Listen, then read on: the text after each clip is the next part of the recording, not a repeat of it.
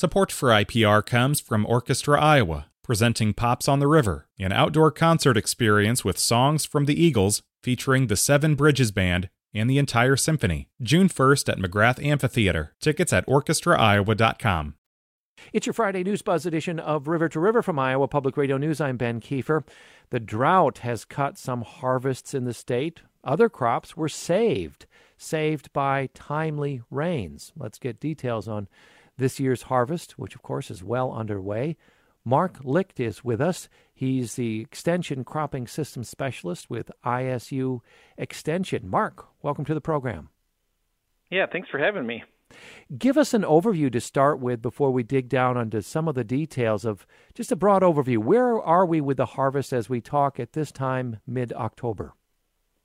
Yeah, so harvest is well underway. We're looking at more than 50% of the soybeans are already harvested. Corn is, we're probably maybe about a quarter of the way into corn harvest now, which is, we're sitting really good. We've had great weather, and, so we're sitting a little bit ahead of where we normally would be, if we think of it like a 5-year or 10-year average. Mm-hmm. Okay, so let's talk about the drought. What is the range of crop conditions we're seeing this harvest due to the drought? Yeah, so obviously where it's been driest up in northwest Iowa, kind of in that Lamar's area, and it extends kind of east there. That's where we're the driest. It's considered a D3 drought there. Only 2 more categories higher than that. So we are drier there, and that's where the yields are. They've been penalized a lot more there. Several reasons. Obviously, the drought, but we had some warmer temperatures in the July time frame during pollination, and that portion of the state just does not have much groundwater available to it like we would in central Iowa. Mm-hmm. And so we really do rely on timely rains and any soil moisture we can get from those early rains in the spring. Yeah, let's go on an imaginary walk through one of those fields. What would we see here at harvest time? Yeah, so at harvest time, obviously those stalks are dried down, the leaves are dried down. So as you're walking through it, you're going to kind of hear the rustling of the leaves as you pass by them, and you're probably if you start to open up those ears, you're going to see what we call tip back. And so instead of having kernels that go clear down to the end of the tip of the cob, they're going to have pulled back a little bit, and so that may be an inch, maybe even 2 inches in some cases. If we were in some really severe areas as far as drought and high temperatures during pollination, we may have some missing kernels where we just didn't get good pollination occurring. And we're actually, as we walk through those fields, that's where we're going to find some of the driest corn in the state right now, just because they did reach maturity a little bit earlier, maybe even prematurely because of the dry conditions. Mm-hmm. How much of a loss is there in those worst hit areas? What can be salvaged? Yeah, so the good news at least with the drought is that typically we do get grain production, and I would say because of genetics and some of our management practices, we're more resilient now than we would have been if we had these same conditions 20 years ago. But we're still in some of those fields, we still could be hearing yields that are maybe 50% of what they normally would have been harvesting. Mm-hmm. Okay, take us to the rest of the state and work to the areas where crops are in the best shape. I understand some timely rains save some crops in the other parts of the state.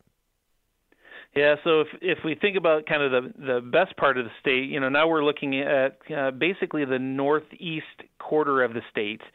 They did get some nice early rains, which helped them, but they also kept getting the timely rains as we got into July and August. And so as far as corn yields are concerned, there's farmers up in the northeast and kind of east central parts of the state that are sitting there saying, hey, this looks like one of the best crops that we've had.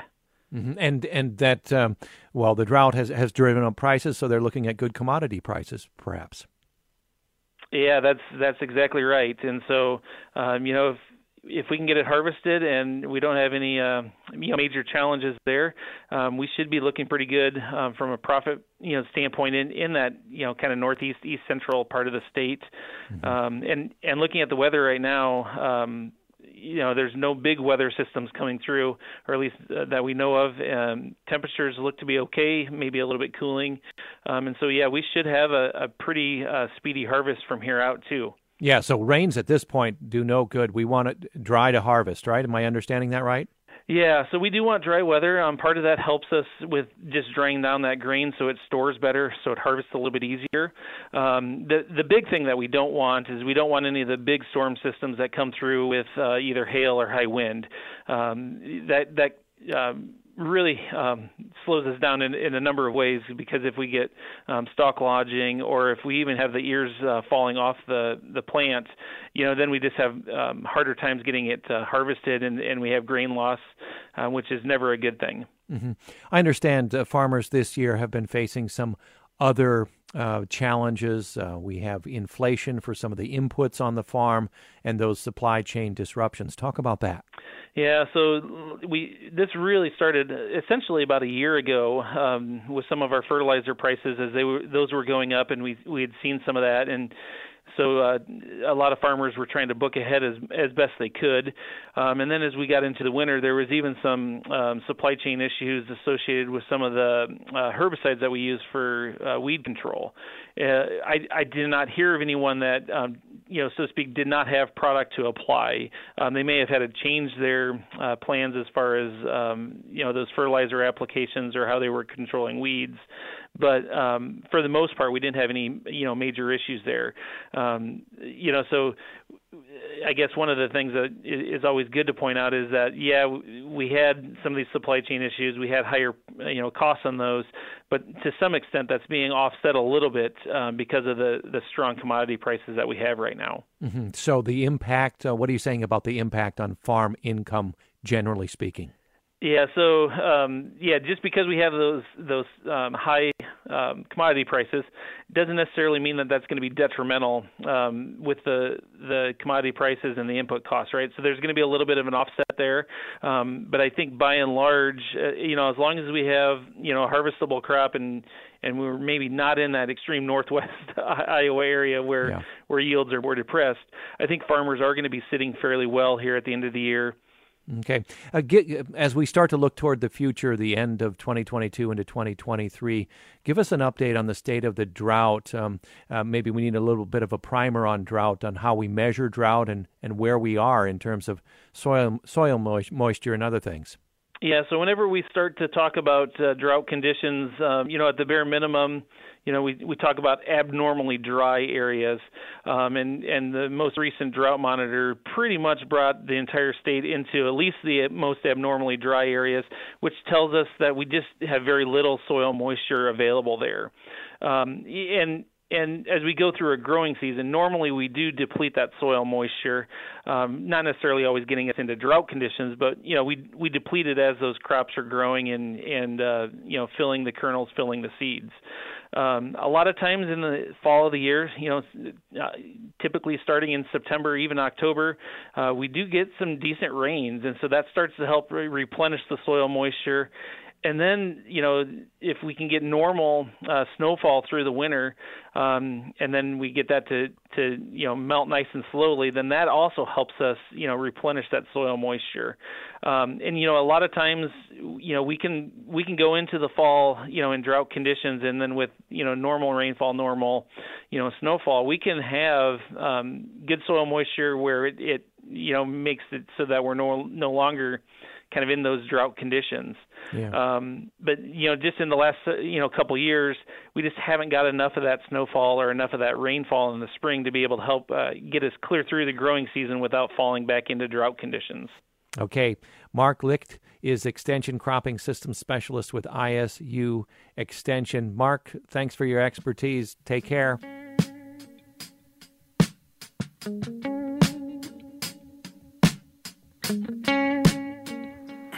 It's your Friday News Buzz edition of River to River from Iowa Public Radio News. I'm Ben Kiefer.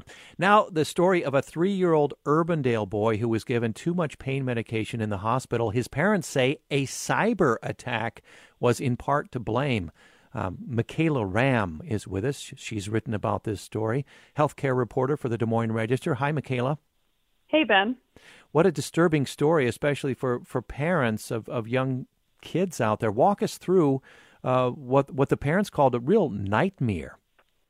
Yeah, so earlier this month, Kelly took her 3-year-old son, Jay, into to have his tonsils removed and ears put into his tubes put into his ears. Relatively normal outpatient procedures, but over the weekend following his surgeries, he still wasn't eating or drinking well, so his surgeon recommended that he go into the emergency room. So his parents took him into Mercy One Des Moines Medical Center, and that's where they found out that a lot of systems were offline at that hospital because of an apparent cyber attack that had really quite affected its operations. Mm-hmm. And so connect the cyber attack with what was an apparent overdose for this 3-year-old. Yes. So as Jay was admitted into the Children's Hospital, and at one point in time, a nurse came to give Jay some pain medication to help him feel better, Tylenol and codeine, which is a type of opioid. Pretty shortly after that, his parents say a resident doctor walked in and told him he had been given too much pain medication for his age and size, when in fact he had been given an apparent mega dose, which amounted to 5 times what was prescribed. Oh my. And the only explanation that Jay's parents were given was that the mistake happened because the computer systems were down. Kelly, his mother, never said that they never really clarified how a system being down could lead to this kind of mistake. Right, but I guess in your reporting, it was clear to people paying attention, in this case, Kelly Parsi, that they were operating without the benefits of some of their computer backup or their computer resources. Yeah, absolutely. You know, she was saying that as they were in the emergency room, providers were working very slowly because they're working without their electronic medical records, other online systems that healthcare staff really rely on. They were using radios to call down to the pharmacy to order things like medication and saline bags. So things are operating at a very different level at the hospital right now. Mm-hmm. I guess the main question, how is the little one, 3-year-old Jay Parsi, now? Jay is doing good. He's back home and finally feeling better after his ordeal. Okay, so what does Mercy One have to say about the parents' account? Mercy One declined to comment, citing regulations on protected health information, but they did say that they are committed to providing safe and quality care for all patients, and they did say that there is an advocate team available to speak with families who may have any questions or need any support regarding their care. Mm-hmm. Do we know that this was, what can you tell us about the cyber attack? Do we have any more information on that? Yes. So up until yesterday, officials had been very tight-lipped on what exactly happened, other than saying it was an unspecified IT security issue. But after quite a bit of reporting has come out about this, Common Spirit Health, who is the parent company of Mercy One, did confirm that this was a ransomware attack. Ransomware is a type of malware used by cyber criminals to hack into a system and encrypt the data. And they threaten whoever owns the system to keep that encrypted data until someone pays a ransom. Mm-hmm.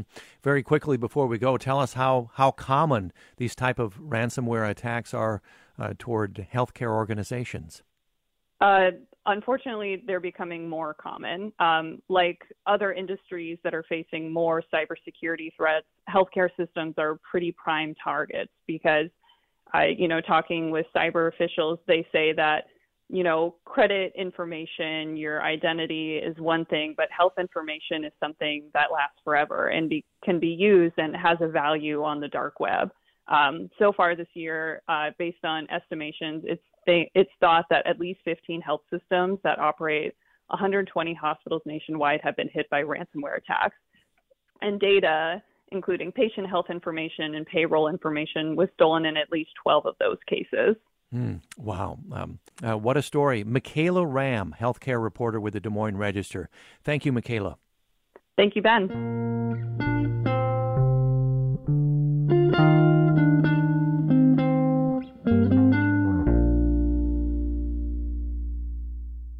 It's a News Buzz edition of River to River from Iowa Public Radio News. I'm Ben Kiefer, and now a note of passing in honor of a man who has shaped much of the reporting you appreciate here on Iowa Public Radio.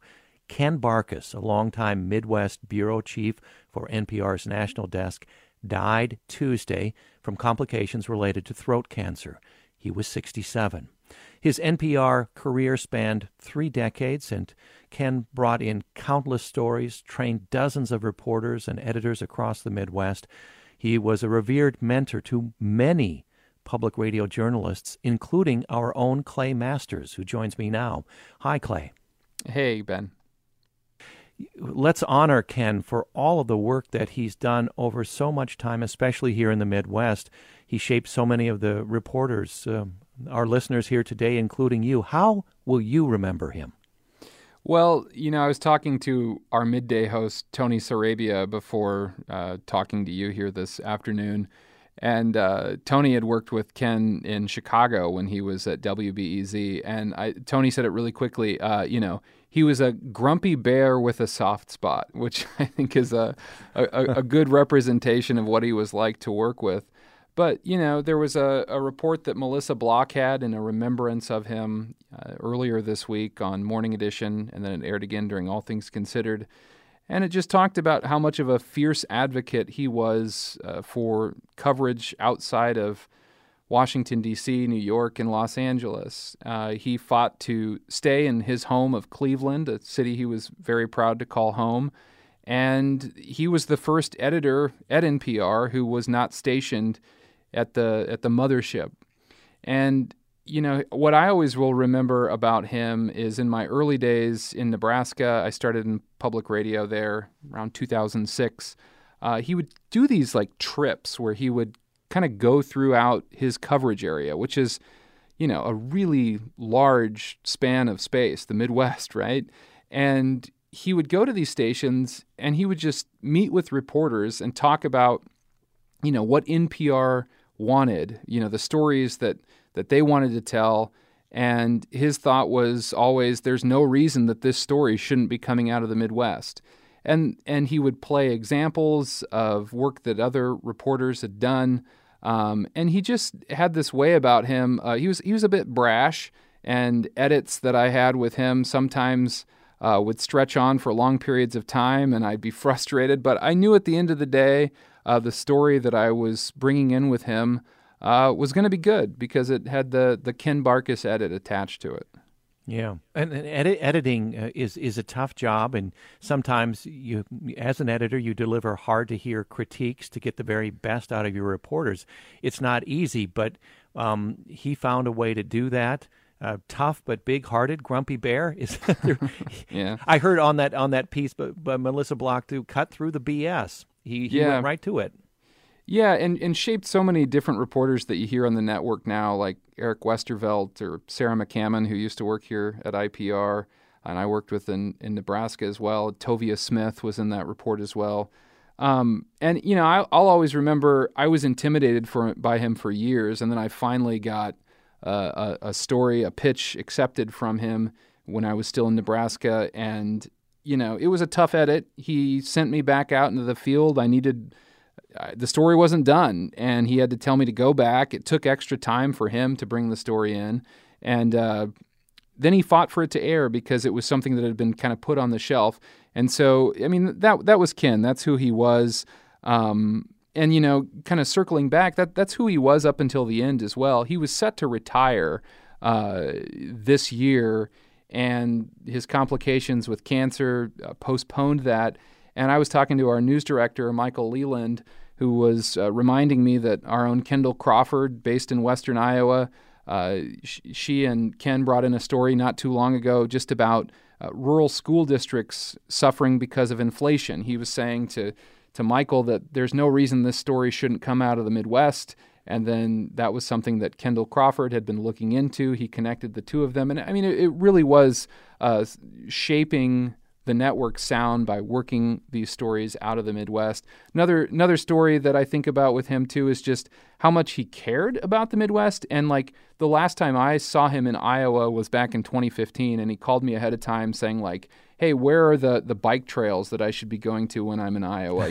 I'll be in Des Moines. I'm going to bring my bike with me. Michael, when he was the news director in Wisconsin, remembered going on a bike ride with him in Wisconsin, and he found this chicken supplies store that he was really excited about to buy something and then strap to the road bike that he could take back to Cleveland. He'd bring his kayak sometimes with him as he was going to these different places. I mean, he was invested in the Midwest, and he was invested in bringing those stories to NPR. And then, he was the first bureau chief, and now I can't remember the number off the top of my head, but there are editors stationed around the country so that NPR is not just, a Washington, D.C., Los Angeles news network. Yeah. A man, you mentioned a couple of them in that NPR Remembrance, reminded that he loves to kayak. He loved to kayak, hike, bike, adopted rescue dogs, and raised chickens back in Ohio. I wonder, Clay, he's definitely was a formative voice and person in so many journalists' lives here in the Midwest. Will you still hear his editor's voice in shaping future news stories? Oh, yeah. I mean, I can remember one time going through an edit with him, and we just kind of stopped, and he was like, "What are you talking about?" And he was always saying, Eric Westervelt in that report was saying, why should somebody give a darn in Miami, or why should somebody care in Pittsburgh that's listening to a story out of Des Moines? I'll continue to hear his barking in my head as I'm trying to work through a piece that I'm working on, as countless journalists. I mean, it's been amazing to see the amount of people on social media that either work at NPR or work at other member stations that he had, a hand in developing their careers. So he'll certainly be missed, but his influence, you'll hear every time you turn on public radio. Well, thank you for helping us honor Ken Barkas. Clay Masters, IPR Morning Edition host, of course, and reporter, honoring a longtime Midwest bureau chief for NPR's national desk, Ken Barkas, who died on Tuesday. Thank you so much, Clay. Yeah, you're welcome. Thanks, Ben.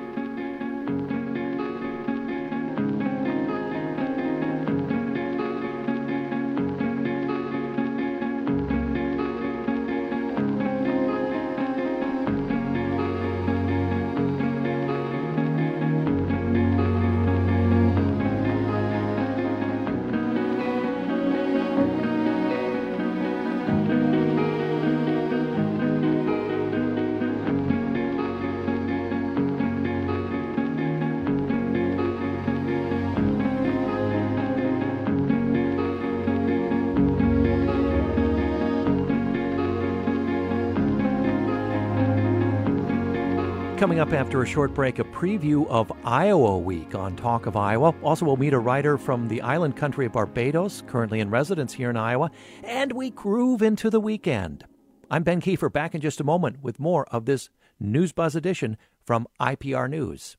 Support for IPR comes from Orchestra Iowa, presenting Pops on the River, an outdoor concert experience with songs from the Eagles featuring the Seven Bridges Band and the entire symphony. June 1st at McGrath Amphitheater. Tickets at orchestraiowa.com. Hi, it's Terry Gross, the host of Fresh Air. We bring you in-depth, long-form interviews with actors, directors, musicians, authors, journalists, and more. Listen to our Peabody Award-winning Fresh Air podcast from WHYY and NPR. And we're back with this Friday News Buzz edition of River to River from Iowa Public Radio News. I'm Ben Kiefer. Coming up in just a moment, we'll meet a writer from Barbados. She's currently in residence here in Iowa. Then Tony Daner grooves us into the weekend. But first, it's back. I say that with joy. Iowa Week is a tradition that went away with the pandemic, but Talk of Iowa is bringing it back next week. All next week, Iowa Week, school is in session. Charity Nebbe, of course, host of Talk of Iowa, joins me now. Hi, Charity. Hello, Ben. Give us an overview of next week. So Iowa Week is an opportunity for us to really take a deep dive into a specific subject. And of course, that is public education. K through 12 public education in Iowa is what we're focusing on next week. And I think right now is the perfect time to really take a good hard look at what's going on in our public schools. So go into that a little bit. Why now? What's happening in Iowa education that you'll be focusing on in various ways next week? There are so many reasons. But one is that public education is foundational to Iowa. We've always been so proud of our public education system in Iowa. And then recent years, things have been really tough in education. The pandemic made everything so much harder. Sure did. We have a governor who has a very strong agenda for education. She has exerted a lot of control over public schools in a way that is new to the state. We've always been a local control state, but she's changed the rules to have more control over district choices. She's been leading changes in open enrollment, making it easier to open charter schools, and really at the forefront of this drive to use public money to fund vouchers for students to attend private schools. At the same time, we've got these very loud voices calling for change in our public schools. We've had a lot of controversy at school board meetings and people running for school board and people trying to have books removed from school libraries. And there's just a lot going on. Plus, you more than convinced I'm me. not even done. I mean, think about the teacher and staff shortages that our schools are facing right now. There's so much to talk about, and it's a really pivotal moment, it feels like. Yeah, very hard to narrow down the topics. You've got 5 shows next week, Monday through Friday. Walk us through those shows so people know what to expect. Yeah, so Monday we're going to take a bigger picture look. We're going to talk about how we got to this moment, philosophy in public education in Iowa through the years, and how our schools are doing right now. Then on Tuesday, we're going to look at this drive toward privatization. Who gets a choice in education? This is something that other states have embraced before us, and so we'll take a look at how that's worked out. On Wednesday, we are going to talk about these voices calling for change. Who is calling the shots in public education right now?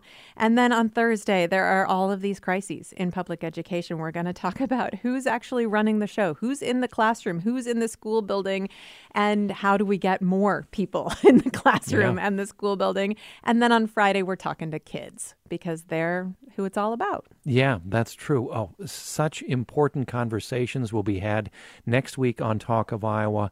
And Charity, you'll be hosting all of the shows. And for those who can't tune in live, of course, subscribe to the Talk of Iowa podcast.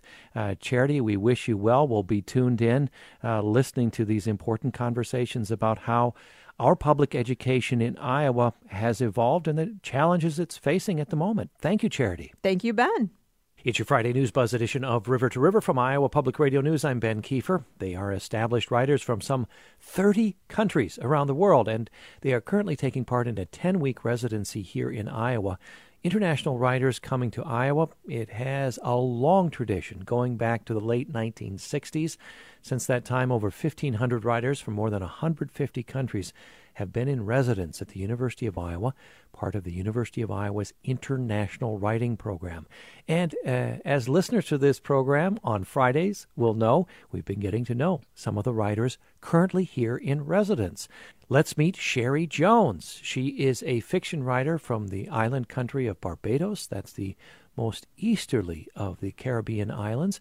She was a finalist for the UK's 2021 Women's Prize in Fiction for her first novel, How the One-Armed Sister Sweeps Her House. She also put out a story collection called The Burning Bush Women and Other Stories back in 2004.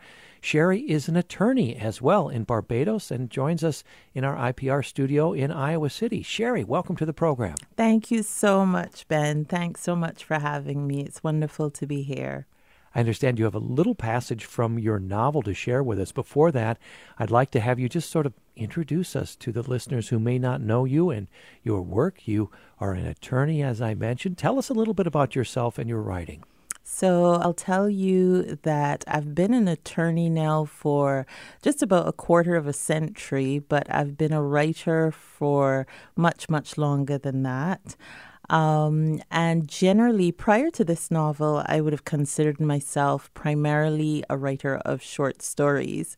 So this is my first novel, and I'm really, really so grateful and so excited about the response that it's gotten internationally, especially at home in the Caribbean. Right, and it's been published not only in the UK, but also here in the U.S., I believe, translated into German, perhaps some other languages. So yes, German and French. German and French. So enjoying some international success here. You have a passage of it. Share a passage, the passage you have prepared, but tell us whatever you need to do to set that up. What is this about? Yeah, so How the One-Armed Sister Sweeps Her House is a story about a young woman called Lala who lives on the beach in Barbados with her husband Aidan. And Aidan, unfortunately, is a career criminal. When we meet Lala in the novel, at the start of the novel, she's just about to give birth to her first child, a girl. And on the same night that baby is born, there is a murder of a wealthy tourist further along the beach. And How the One-Armed Sister Sweeps Her House is really this story of how these two events are connected. The birth of Lala's baby, as well as the murder of Peter Whalen, who is this tourist. And it examines so many things and themes in the course of this story, including, the other side of paradise. I think for many of the islands in the Caribbean, most people who visit think about the picture postcard perfect physical environment. And this shows another side of the beautiful place that I call home. So I'm just going to read for you from near the beginning of the novel. I'm actually going to read from chapter 2. The novel is set in the mid-1980s, one of my favorite decades of my life so far. And I'm just going to read. It's from the point of view of Mira Whalen, who is the wife of Peter Whalen, who unfortunately has been killed. So I'm just going to go ahead and read that extract for you. 26 July 1984. For the first 5 days after her husband's murder, Mira Whalen is mute. She cannot speak when the maid says good morning. She cannot tell the swarming policemen to move their booted feet off the white carpet in her bedroom. She cannot say anything when the police insist on showing her photographs of all the robbers they know who were out of jail at the time of Peter Whalen's murder. She can only moan refusals when her mother calls with offers of assistance. Don't come. Don't arrange for the body to be taken back to England just yet. Don't cry. But her voice is not the only thing that leaves her. On each of the 5 nights since the murder, Mira Whalen has also lost her teeth. Painless though it is, it fills her each time with an unexplainable terror as she dreams it, a terror that remains unabated on waking. It is often an ordinary dream as dreams go, walking the dog, washing the dishes, save that, before she knows it, her 2 front teeth tumble from her mouth and into her hands. Every night. In her dream, she is warned by a mental tearing away devoid of physical sensation that nevertheless compels her hands upward until they reach her lips. She parts them slowly and feels the proof plop into her palms. It is always baby teeth, bloodless and tiny, the kind you might leave for the tooth fairy. Her Morphean self stares at these miniatures, whiter and more multifaceted than she remembers, and while she stares, the mental rending starts afresh. The central incisors in her palms are elevated, and there's this slow parting of lips and the silent crash of more of the teeth she hasn't owned since she was a mere little girl. Sherry Jones, reading from her debut novel, How the One-Armed Sister Sweeps Her House. Sherry, you have me hooked. I am a lover. I'm a lover of crime fiction. And I'm loving what I'm hearing there. Great. Tell me, you said writing came before law. You are an attorney in Barbados. How early do you remember loving writing and creating stories? Well, I remember, Ben, being 6 years old and thinking that writing a novel was filling an exercise book from one cover to the other with a story. And I remember writing in this particular green exercise book that I had at the time and just thinking, if I could just get to the back cover, I would have done it. I would have written a novel. So, I wrote poems and stories and hymns and all sorts of things, some of which my parents still keep. And I think it wasn't until much, much later, probably around age 20, that it occurred to me that this is something that I could do, A, as my life's work, and B, that I could pursue publication internationally. So yeah, it's been a wonderful, fulfilling journey, even when it didn't seem as if success in the stereotypical way might be mine. It just always felt like a labor of love. Sherry, you've been in residence now for a number of weeks with writers from around the world here in Iowa. How are you? What are you getting out of this residency? Oh, wow. I am getting so much more than I ever expected.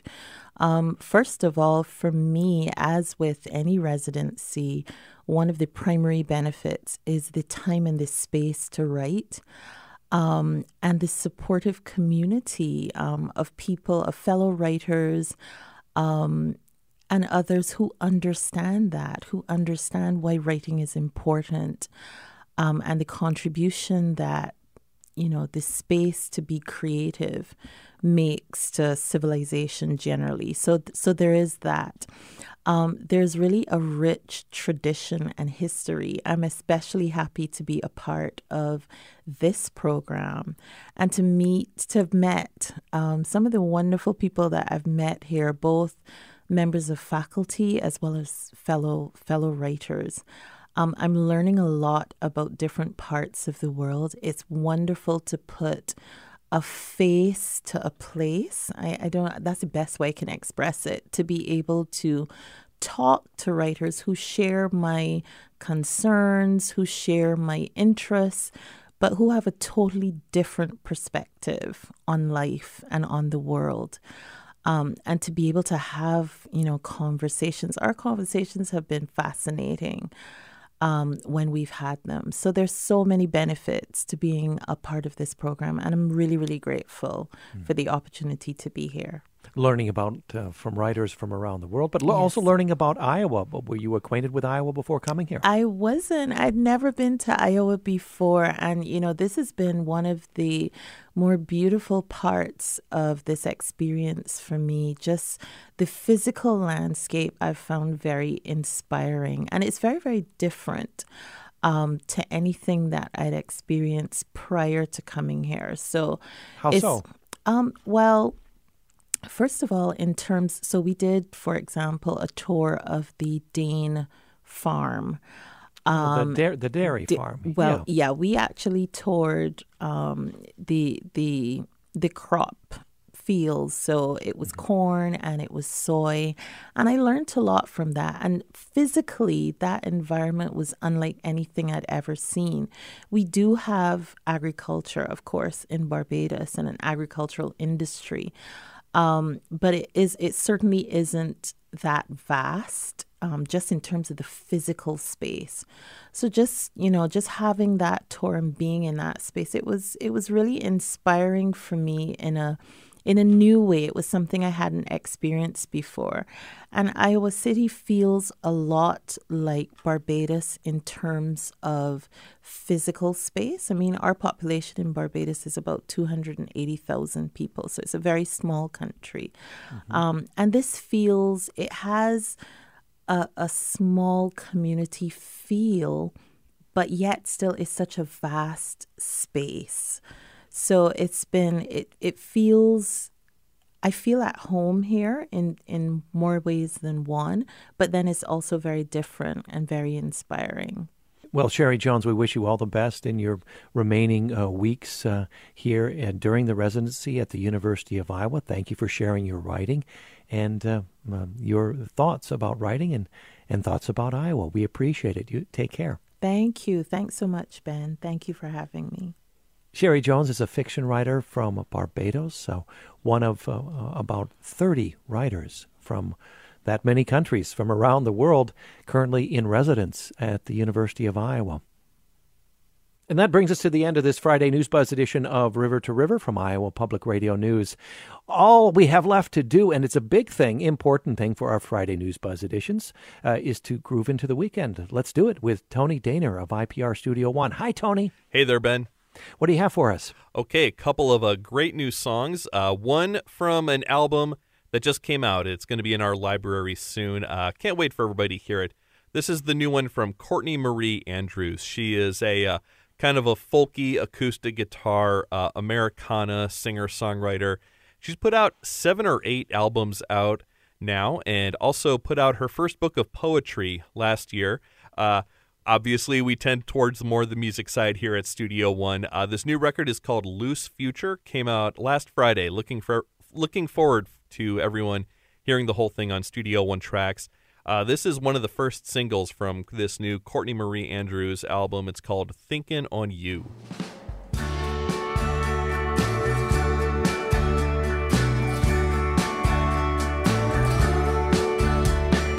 Pictures of us aren't the same. Can't hold your hand or pick your brain. The heart in you is a heart in me. The stars you see are the ones I see. I'll be thinking on you. I'll be thinking on you. While you're away, I'll be thinking on you. Empty bed and frying pan. No more colors, it all tastes bland. Let me know you got there safe. Until next time, face to face, I'll be thinking on you. Thinking on You, Courtney Marie Andrews. I love it, Tony. Thank you so much. We have time for one more. Okay, a little more shamelessly personal pick this time around. One of my favorite bands, The War on Drugs. Every album they've put out the last few years has been in my top 5 for the year it came out. And they are releasing a deluxe edition of last year's I Don't Live Here Anymore, which was a great record that kind of doubled down on their ripping off of like Bruce Springsteen and kind of late 80s bands. So it's going to have a couple of new songs, including this one from The War on Drugs. This is Oceans of Darkness.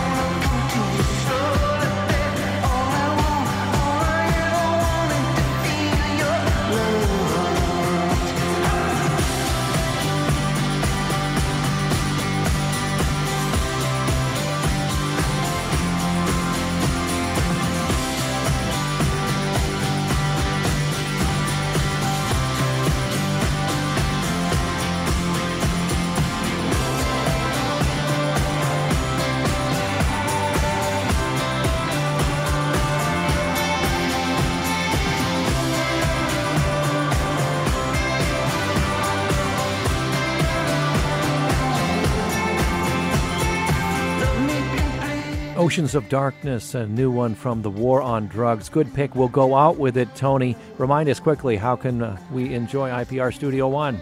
Yeah, Studio One tracks, me, Mark, and CeCe Mitchell, 6 nights a week at 7 o'clock, Monday through Saturday night. And Studio One All Access, that's Saturdays at 1 o'clock, Sunday nights at 7. All right, the oceans of the best new music and old favorites from IPR Studio One. Thanks so much, Tony. Until next time. Thanks, Ben. River to River today, produced by Danny Gear. Our executive producer is Catherine Perkins. I'm Ben Kiefer. Have a wonderful weekend.